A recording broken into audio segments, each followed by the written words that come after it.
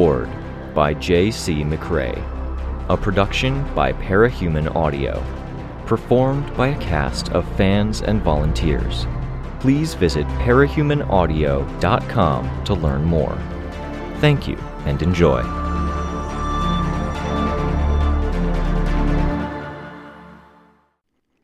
Arc 5, Shadow, Chapter 4. "You're pissed," Sprite replied. "Why?" I asked again, stabbing my finger in his direction. He stepped back out of the way of it. "What the hell is Advance Guard doing?" "This is how we operate," Sprite said. He put the binder he was holding down, moving a few things to look at the things on the table. Having verified something or verified the lack of something, he gave Sveta and I his full attention.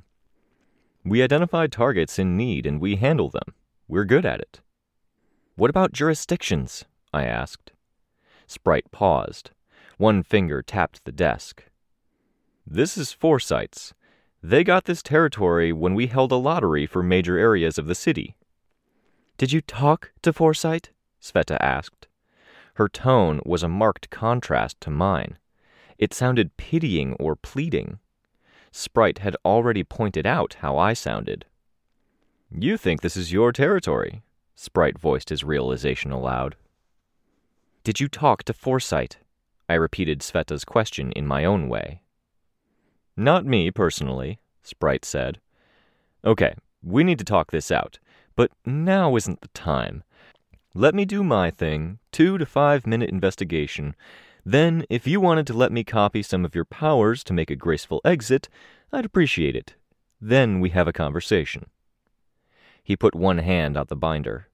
I put my hand down on the corner of the binder and slid it away from him. "Resound got sliced up," I said. I could see Sprite tense. "How sliced up?" "Enough that I'm mentioning it," I said. "And enough that we need you to go straight back to your team and tell them to leave. Then we have a chat." "Okay," Sprite said. He walked around the table, putting it between us. "I hear what you're saying." "Time is of the essence here," I said. The change in position worried me. Was he going to bolt? Or anticipating violence from me? I changed my stance, forcing myself to relax my posture.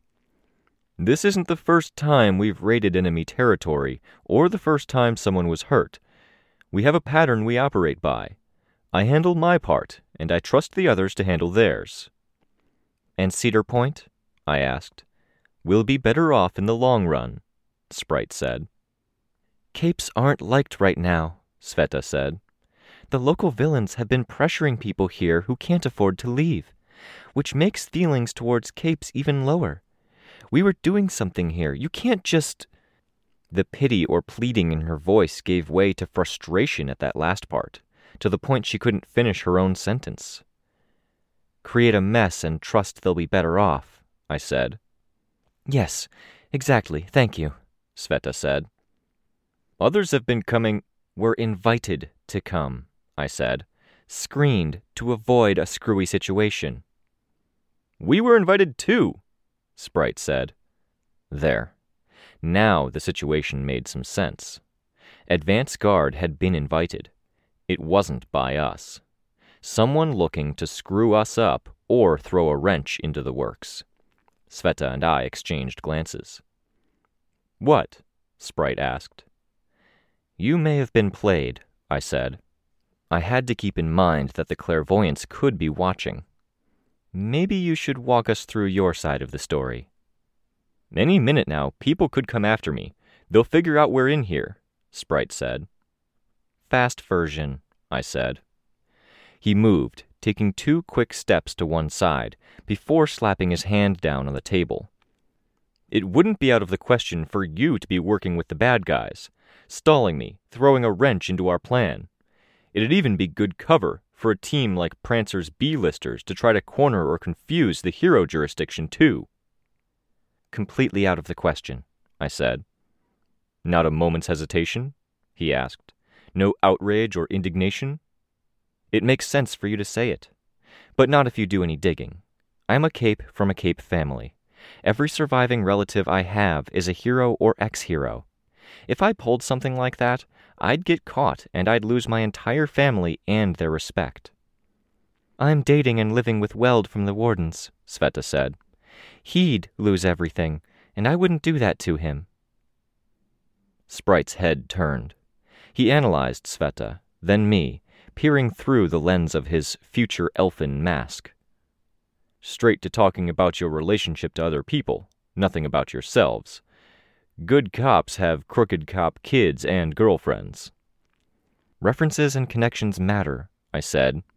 I could say any number of things about myself, but that's my words out of my mouth. Talk to my dad, my cousin. They'll give you a clear picture of who I am. I remember her. I've talked to Weld, Sprite said. And? Fuck, Sprite said. All right, fast version. We caught wind of what was going on here when someone was commenting on the stupid cape names here. We asked around. Teams building bonds, taking turns to help out in a place that needed help. People talked about stuff that they needed to keep their mouths shut about, I said. They didn't talk, Sprite said. Not as far as I know. But secrets are hard to keep when powers are in play. They didn't talk Cedar Point, but they were psyched about working together on a level outside of what the Wardens are negotiating. On a lower level, I mean. We have the meetings at the Warden's headquarters, and people were stopping in at the same place. And you asked Forsyte? Not me. Mayday. He said we were clear to go. Who the hell had Kenzie's old boss talked to that we weren't roped in? Forsyte is tied up with war stuff right now, Sveta said. They are, he said. Is it possible the key people were tied up, and Mayday talked to lower-level members of Forsyte? Sveta asked. I don't know, he replied. Hold the questions along those lines, I said. Good theory, Sveta, but we should get the particulars later. Time's short. Okay, I'll check the window, Sveta said. Time was short, and the clairvoyants were probably listening in. There was a degree to which I didn't want to reveal too much to them. At the same time, I wanted to get the situation straight. Was it a play, then? Or was it bad circumstance? Hard to know without talking to Mayday. Our version? I asked. We've been juggling multiple teams, trying to keep on the down low, and we're holding the fort until a team decides to settle in permanently. You specifically, he said. Us as a group. We're setting up as a team, I said. I thought of the clairvoyants. We're getting ourselves set up. We're still getting costumes and names, headquarters, and a long-term plan. This is an interim job, and it gets us some money, connections, and favor. And you think we bypassed that? You bypassed it. The team is getting paid by people who want a chance to get some practice in and mess with Cedar Point guys while they're bewildered. We're getting resources. We're draining their resources. They're spending money to hire help. They're losing people. They pull favors from major players, get answers or other stuff. What I arranged, my part in this, is that one of those players gives us a cut each time we provoke these guys to call. It drains the bad guys, and I can give these guys their startup cash. Sveta was walking around the perimeter of the office. She stopped and looked my way. You're telling him? I'm telling Cedar Point. They want answers, and I'm going to give them tattletale. I hadn't wanted to do it so soon, but it was something in keeping with my warrior monk philosophy. My goal here was stability, to minimize the ripple effects and keep things from pinging off one another to cause a greater disaster. I wanted things to stop. Yeah, I'm telling him, I said. I could see Sprite consider it. If this madness continued without a scapegoat or a target, then it would only continue unabated, with endless escalation. As long as Cedar Point thought they knew what was going on, they would move predictably, rather than windmilling their arms around and stirring up chaos. You were just talking to me about how the company we keep and our references matter. You're working with the villains? Working with heroes. Accepting the big-picture villains are a part of the picture we're not going to be able to shake, and adapting to that. Trust me when I say I do not have any fond feelings for who I'm talking to. If you knew the name and did some digging into my background, you'd know that." He reached down to the table and fidgeted with a carving, the shape only partially blocked out. Wood shavings surrounded it. He didn't give a response, seemingly considering. "Sprite," I said, dead serious. "I don't like the way you're doing this," he said. "I like you, Sprite. I liked our talk before everything went to shit, when we first met, but the feeling is mutual. I don't like how you guys are doing this either." I watched as he nodded slowly. "We were here first," I said. "I'd really like to cooperate with you guys like we're cooperating with other heroes, but either someone's messing with us by giving you a false go-ahead, or you guys fucked up somewhere. Whichever it is, you can't be here." "Or Foresight fucked up," he said. "Or that," I said. I didn't believe it. I repeated myself with more emphasis. "Whichever it is, you can't be here. If you're supposed to be here, it wouldn't be a surprise to us." He flicked the wooden figurine across the table. "Damn it." "Go talk to your people. Convince them to quit this," I said. "I will," he said. "Can I use your powers?" "You don't want to use mine," Sveta said. "If you even can." "You sure?" he asked. "I get an intuitive sense of movement-related powers. Yours seems okay. Coded weird, but I can push past that." "Mine's dangerous," she said. "Yeah," I said. "Be careful." "I'm terrible at careful," he said. He turned to me. "Flight, and shadows of feet and fingers groping for handholds? I don't think that one would move me very far, only by inches." It was the most direct reference to the wretch I'd heard someone make. I wanted to reply, to look normal, and I couldn't. My heart pounded more with the one question and 2 follow-up sentences than it had with all of my irritation and anger at advance guard. "Can you use only the flight?" I managed. "Yes, absolutely," he said. His feet left the ground. "Cover me? We'll take the direct route." I followed, meeting Sveta before we reached the window. As Sprite passed through the open window, I saw the look my friend gave me. I saw it again as I passed through the window, turned around, and put my arm around her waist as she made it through the window in a more than slightly awkward way, prosthetic body not cooperating fully. My arm around her waist, her arm around my shoulder, we flew after Sprite. Airborne, a ways ahead of us, Sprite put his arms out to his sides. Ribbons extended out from his wrists, loose in the air, one from each wrist. I gave him a wide berth as I realized what they were supposed to be. He gave us a sly look over one shoulder, then reached out. The ribbon moved faster than the eye could follow.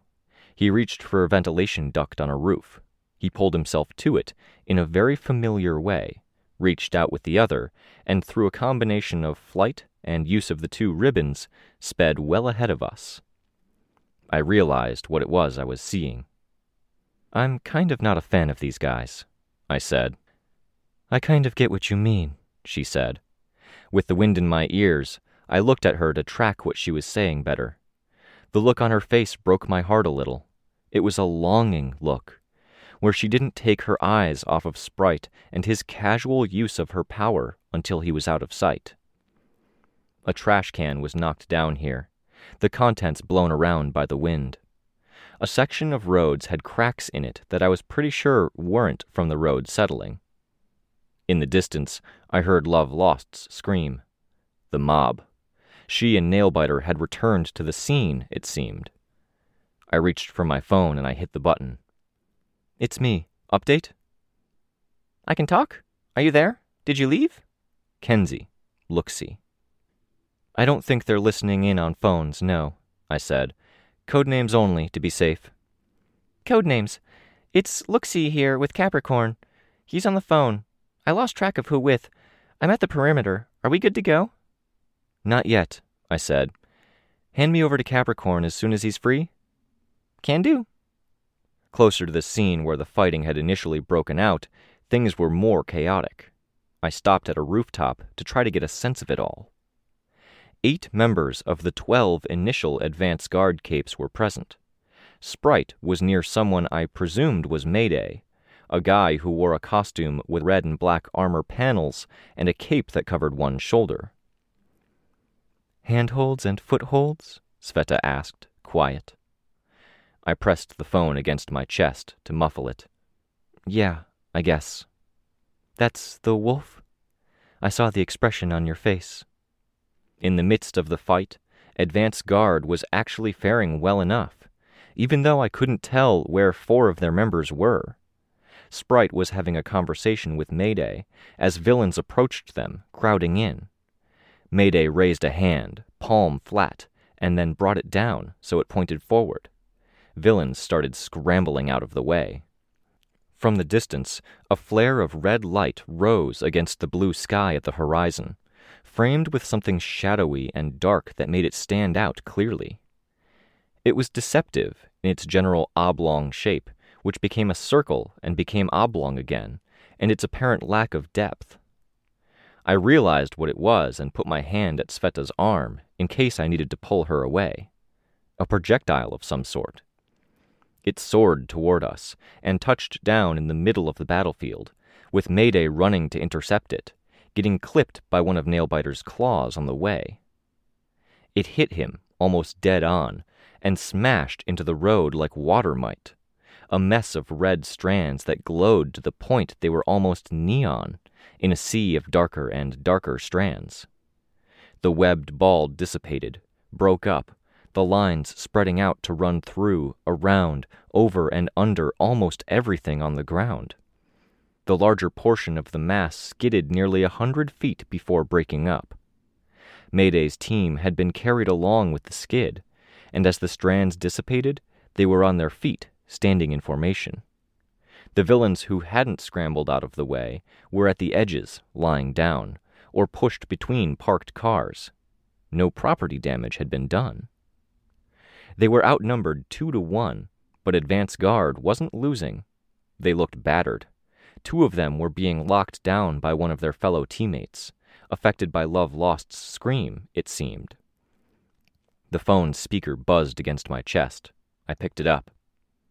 "The bad guys have reinforcements coming," Luxie reported. "From your 5. I think that's how it works, right? 5 is behind you and to your right? Or is it 12 o'clock directly behind?" "That's how it works, Luxie," I said. 5 is right.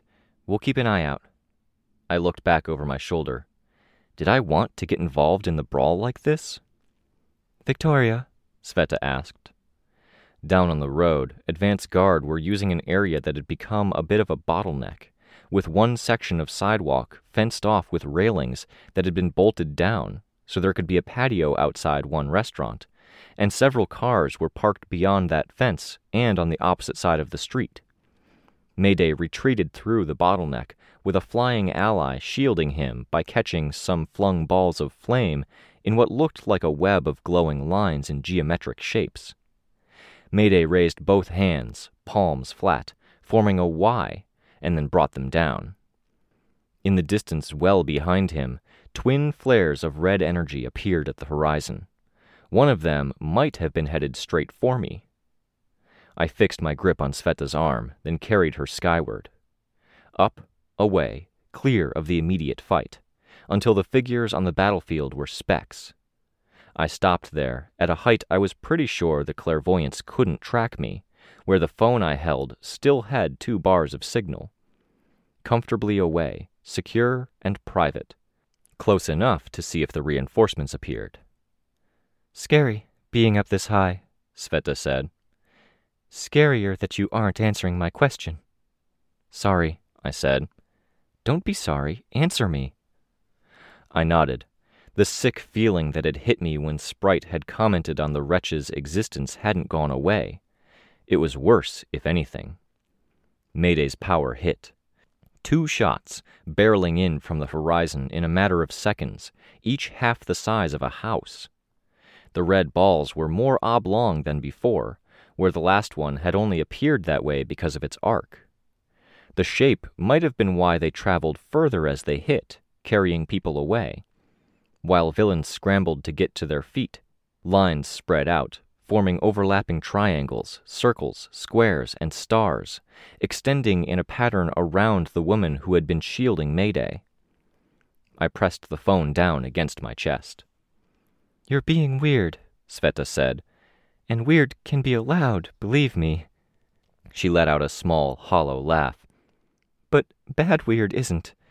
You're not just pulling away, you're pushing away. Throwing me away, literally."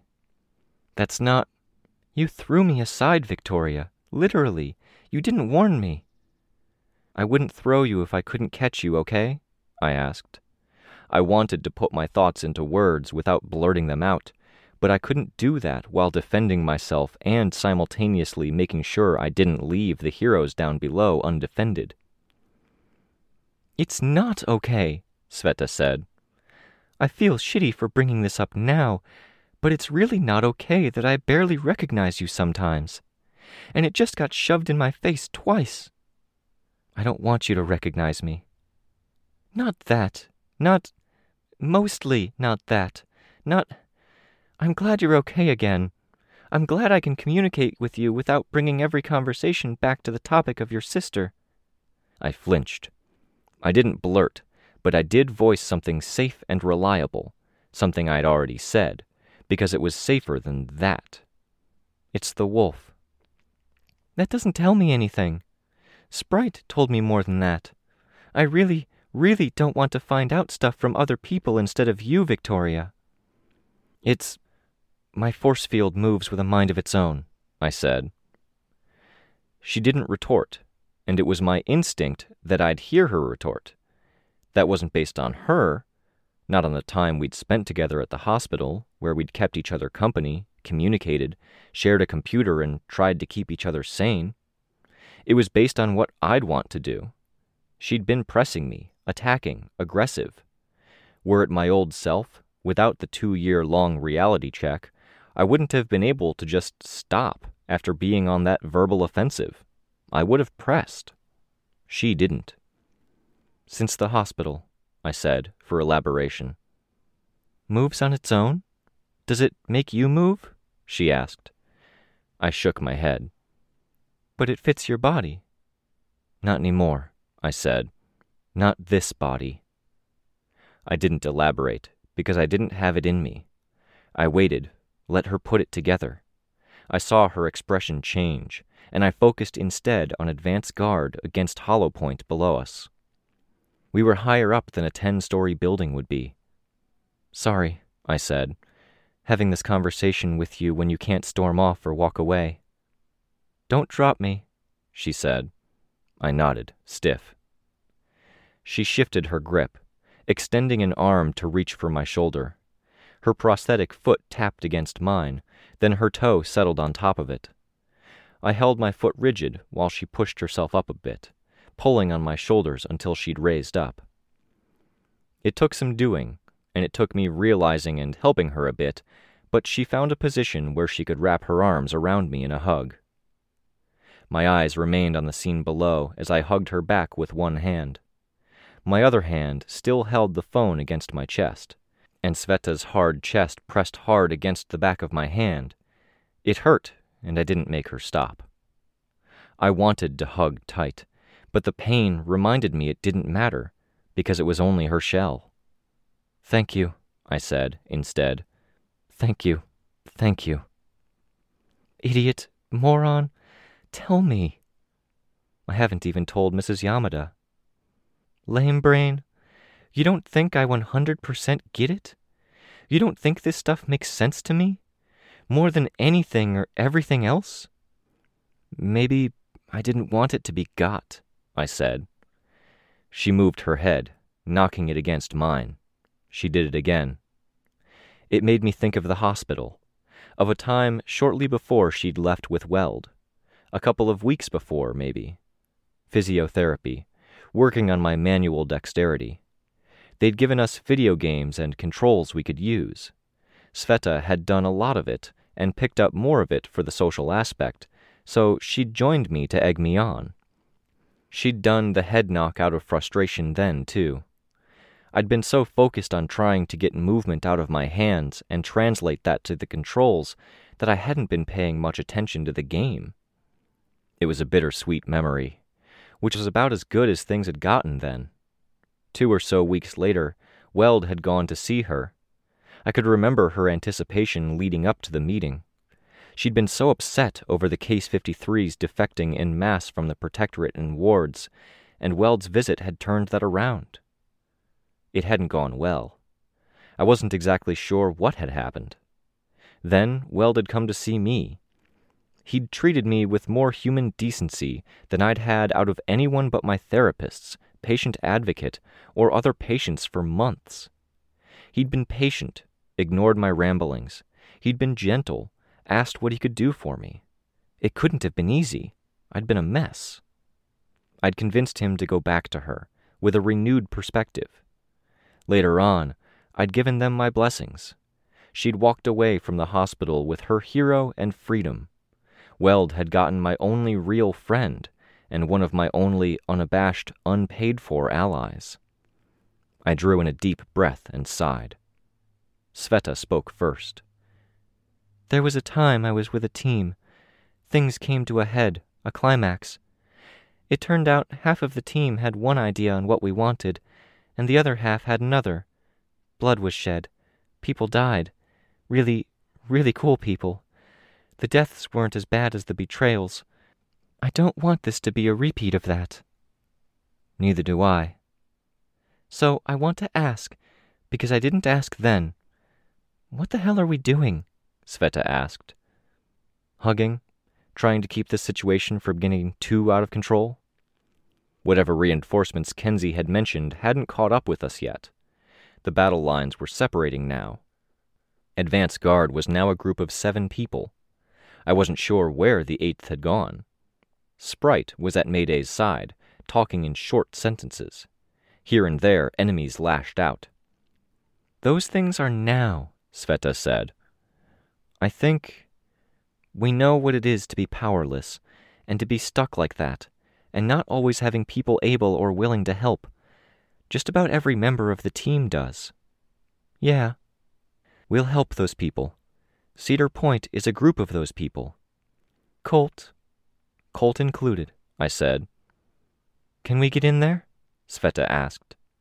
I hesitated. This is our jurisdiction. I put the phone to my ear. Look, see? Heyo. Where are those reinforcements? Fighting in the ranks.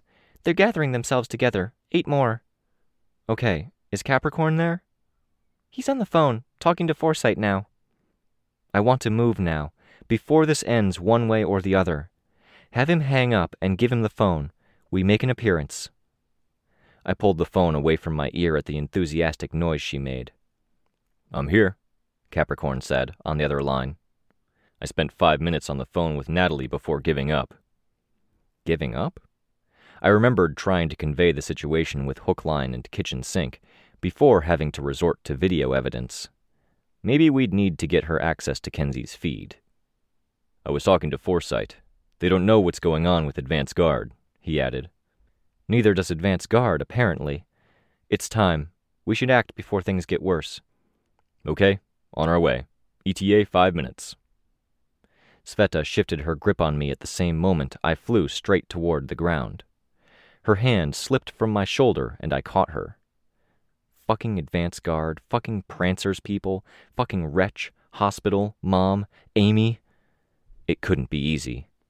The thoughts flew through my mind, and I left them behind as I plunged. I slowed and stopped as we reached the ground, still landing hard enough my legs bent, and I nearly dropped to one knee. I'd put us right in the middle of Advance Guard's group. They're friendly, Sprite called out. You sure about that? Shortcut asked. He was on the periphery, holding his polearm. Pretty sure, Sprite said. On the other side of the bottleneck were 16 villains with a scattered few mooks. Mooks augmented with bitter pills tinker stuff, it looked like, foaming at the mouths in a way. Snag was there, in the back. Love Lost had retreated as well. No, there was more to it. There was division in the enemy ranks. Prancer, Moose, Velvet, Etna, and someone who might have been a thinker in one group. They moved and talked to one another like they were cooperating. There was a faint red fog around them, heavier at the ground, at ankle height. Bitter Pill's group had Blue Stocking, the 6 Mooks, Crested, Birdbrain, and Foggy Idea.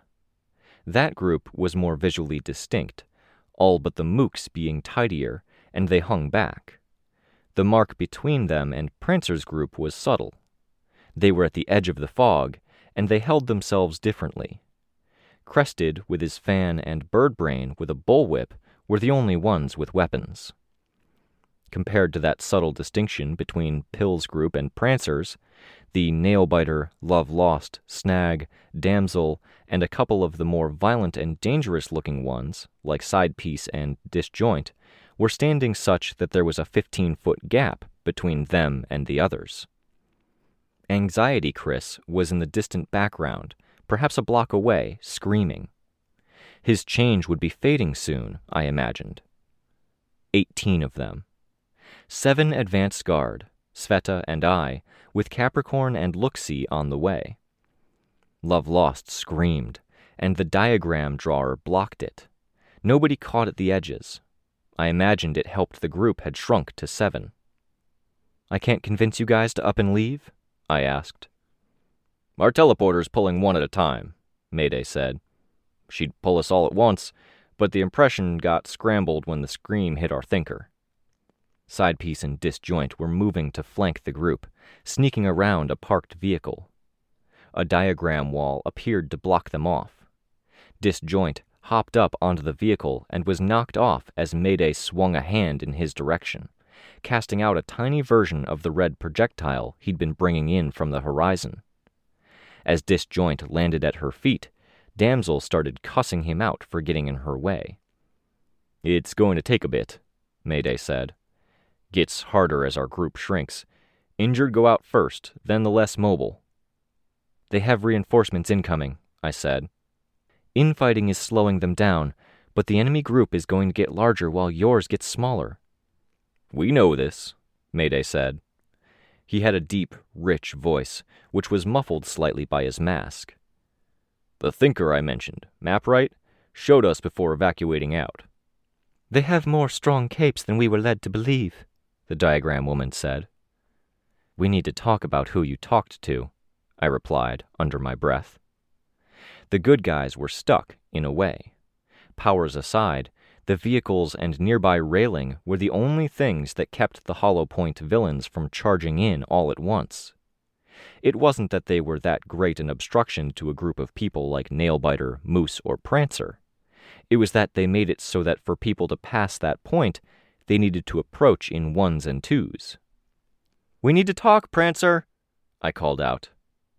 He didn't answer, verbally or otherwise. There was a dark look on his face, and it was the violent click that grew louder.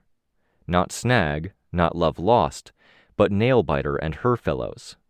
Damsel didn't jeer, but she said something, and one of the villains smirked. "Let's call a ceasefire!" I raised my voice again. At the front lines, Velvet flung a rusty newspaper box with telekinesis, more to take away something that contributed to the bottleneck than to outright attack. It crashed hard, squealing as the metal side slid against the rough, textured road. That would be their answer, then? Fuck them. Moose stepped forward, and Shortcut took a step to meet him. The road distorted, space rippling and appearing like water, spray and all, and he leaped forth at Moose's side. Shortcut was there, pole in motion, the blade at the end making the end heavy even as he used the dull side to connect with the back of Moose's leg. Moose didn't go down, and swatted in Shortcut's direction. Shortcut disappeared, appeared again swinging. This time the blade was more apparent. Moose was forced to take a step back. Bitter Pill had a group of 6 men and women around her toward the back. They looked like zombies. Each had their heads lolling back, and black fluid flowed from their mouths like water from the edge of an overflowing sink. She was giving them orders, her voice lost in the other noises. Mayday raised his hand, then brought it forward. The entire assembly of villains reacted. Etna, who wore a revealing robe in glossy silk and a black mask with 6 horns, threw globs of superheated glass. The robed woman who drew the magic circle diagrams raised her defenses, only to be caught off guard when Moose, feinting to throw Shortcut off, charged her. Moose's charge meant much of advance guard leapt to the fray, Sprite included, and Bitter Pill gave the order for her zombies to attack. They charged, spilling black fluid from their mouths in the same way someone with a very full jug of water might have water sloshing out. That was Sveta and my cue to get involved. I flew forward. Sveta snatched out with a hand to pull one's ankle out from under it, dragging it into the middle of advance guard's ranks. "Don't hurt them! They're people!" someone called out behind us. I changed direction, and I saw Love Lost get a boost from Snag, which segued into her running up the side of the building. 2 long, lunging steps, with metal glittering around her one leg, dangling like extensive jewelry. Damaged in an earlier fall, or at some point in this altercation. Still, she grabbed onto a windowsill, twisting around to reach up with her mask. Sveta's hand went up. Love Lost shifted her grip, her back to the wall, arms out to either side to grip different windowsills with her claws. She refused to go down. It did mean she couldn't remove her mask and scream. I flew skyward, out of the group assembled behind the bottleneck, toward the building's edge. Nailbiter was keeping her eye out for me. In the midst of this kind of chaos, with this many witnesses, she couldn't go for the lethal strike, but she could interfere. Brutes had a way of gravitating toward brutes in a fight. It was a kind of weird rock-paper-scissors thing, where rock tended to favor smashing rock. I used my force field to swat aside Nailbiter's claws. So soon after the conversation with Sveta, to bring it out and be acutely aware of it, to think briefly of the hospital, it was disorienting. It made the moment dark. More of Nailbiter's claws shielded Love Lost, keeping me from getting to her and pulling her free. Not directly. I saw Love Lost lower her head and raise her more intact clawed foot. She was using it as another hand. Flying higher, I looked to Sveta. I reached out my hand, and she sent hers to me. She pulled herself to me, then reached down, grabbing Love Lost from above. To hold the windowsill and avoid being pulled down was one thing, but being pulled up was another. Love Lost slashed, raking at Sveta's arm and tendrils. Sveta let go and let Love Lost drop. It was Snag who leaped out, flying in a straight line to catch the woman in one mechanical arm, before she could crash into the midst of the crowd of villains. Sveta pulled herself back down to the ground level. Meanwhile, I flew over the enemy group, putting myself behind the herd of enemies, while they scrambled to do something or get clear of the incoming Mayday projectile. It was intimidating being on the ground, while a ball of abstract energy the size of a one-car garage hurtled toward us. I was pretty sure it was very selective about who it affected, catching people up and depositing them in a way Mayday thought appropriate, but even with that, I found it distracting. I'd put myself close to Bitter Pill and her group, the thinkers, the clever ones. I used my aura to pressure them, to catch their focus while the projectile sailed toward us. It was Crested, folding fan in hand, who turned my way as I walked in their direction. All of the darkness of the hospital was in my eyes. My anger at everyone I couldn't change or fix was in my body language. The aura was one thing, but I could be the focus of those feelings of fear and awe that my power stirred in them. Crested swung the fan. I knew what to expect, and I wasn't surprised when the fan spun, the folded metal slats multiplying, as the fan became a circle that became a spiral, each multiplied slat larger than the last. The effect was reminiscent of an ammonite fossil. A shield of interconnected metal slats that bit into the road and formed a wall between me and them. "Crested!" Bluestocking called out. We need a barrier against... Crest had started to fold it up, but it was too slow. I flew forward, force field up, and hit the barrier, just to add to the intimidation and shake the other guys. I hit the barrier again. It kept them from erecting a defense. Prancer grabbed Velvet and leaped up to higher ground. Others ran for cover in the last seconds. Some tried to approach me, to use the other side of Crest's barrier to defend themselves. I pushed out with my aura to discourage them in the last moment. I was barely touched as it washed over me like hot air from a hairdryer. Others were dragged 100 feet down the road, pushed back and away from the bottleneck. Bluestocking's blue stocking was shredded by the contact with the road, stained red. They were a jumbled heap. They hadn't pushed past the bottleneck or delivered a serious blow to advance guard before the bizarre siege weapon hit. I flew back to our side. "Let's end this," Mayday called out. "Are you surrendering? 6 of you and your 2 helpers," Prancer said. "And..." Behind him, Beast of Burden was arriving with reinforcements. The leader of the violent clique. No blood, no barbs or spikes, but the armor he wore was steel, and it looked like slabs had been cut off of tank armor. Helmet blended into body armor, so broad and heavy it didn't leave a hint of a neck. The helmet had bull's horns longer and thicker around than my leg, and only slits for eye holes. The chest armor was a slab shaped roughly like chest armor, and similar measures had been taken for the metal segments that encircled parts of his arms and legs. Cleet was with him, and Cleet was spiky in a way I'd anticipated Beast of Burden being. Beast of Burden, Bob, was quick for a guy wearing armor as heavy as his. But we had reinforcements too.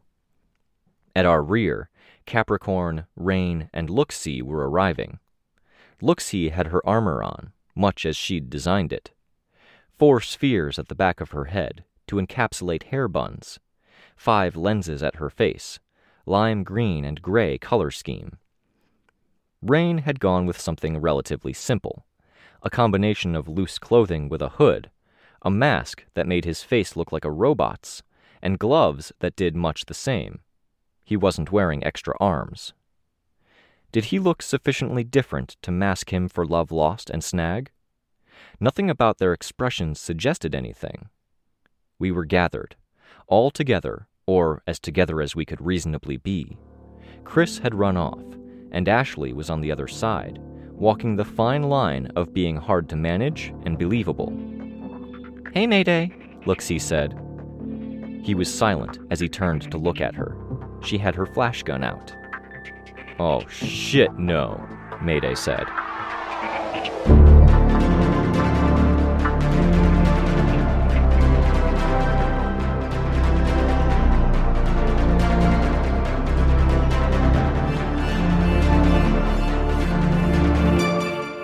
This was a production of Ward by Parahuman Audio. Ward and the Parahuman stories are written and owned by J.C. McCrae. You can find the original text and support the author at parahumans.net. For more of the Ward audiobook, as well as other community works, please visit parahumanaudio.com. Music for this chapter was by Evan Witt. Find out more at wittynotes.com. Editing by Elliot Diebold. Narration by Robert Rain Ramsey. Find more of their work at our website. Thank you for listening.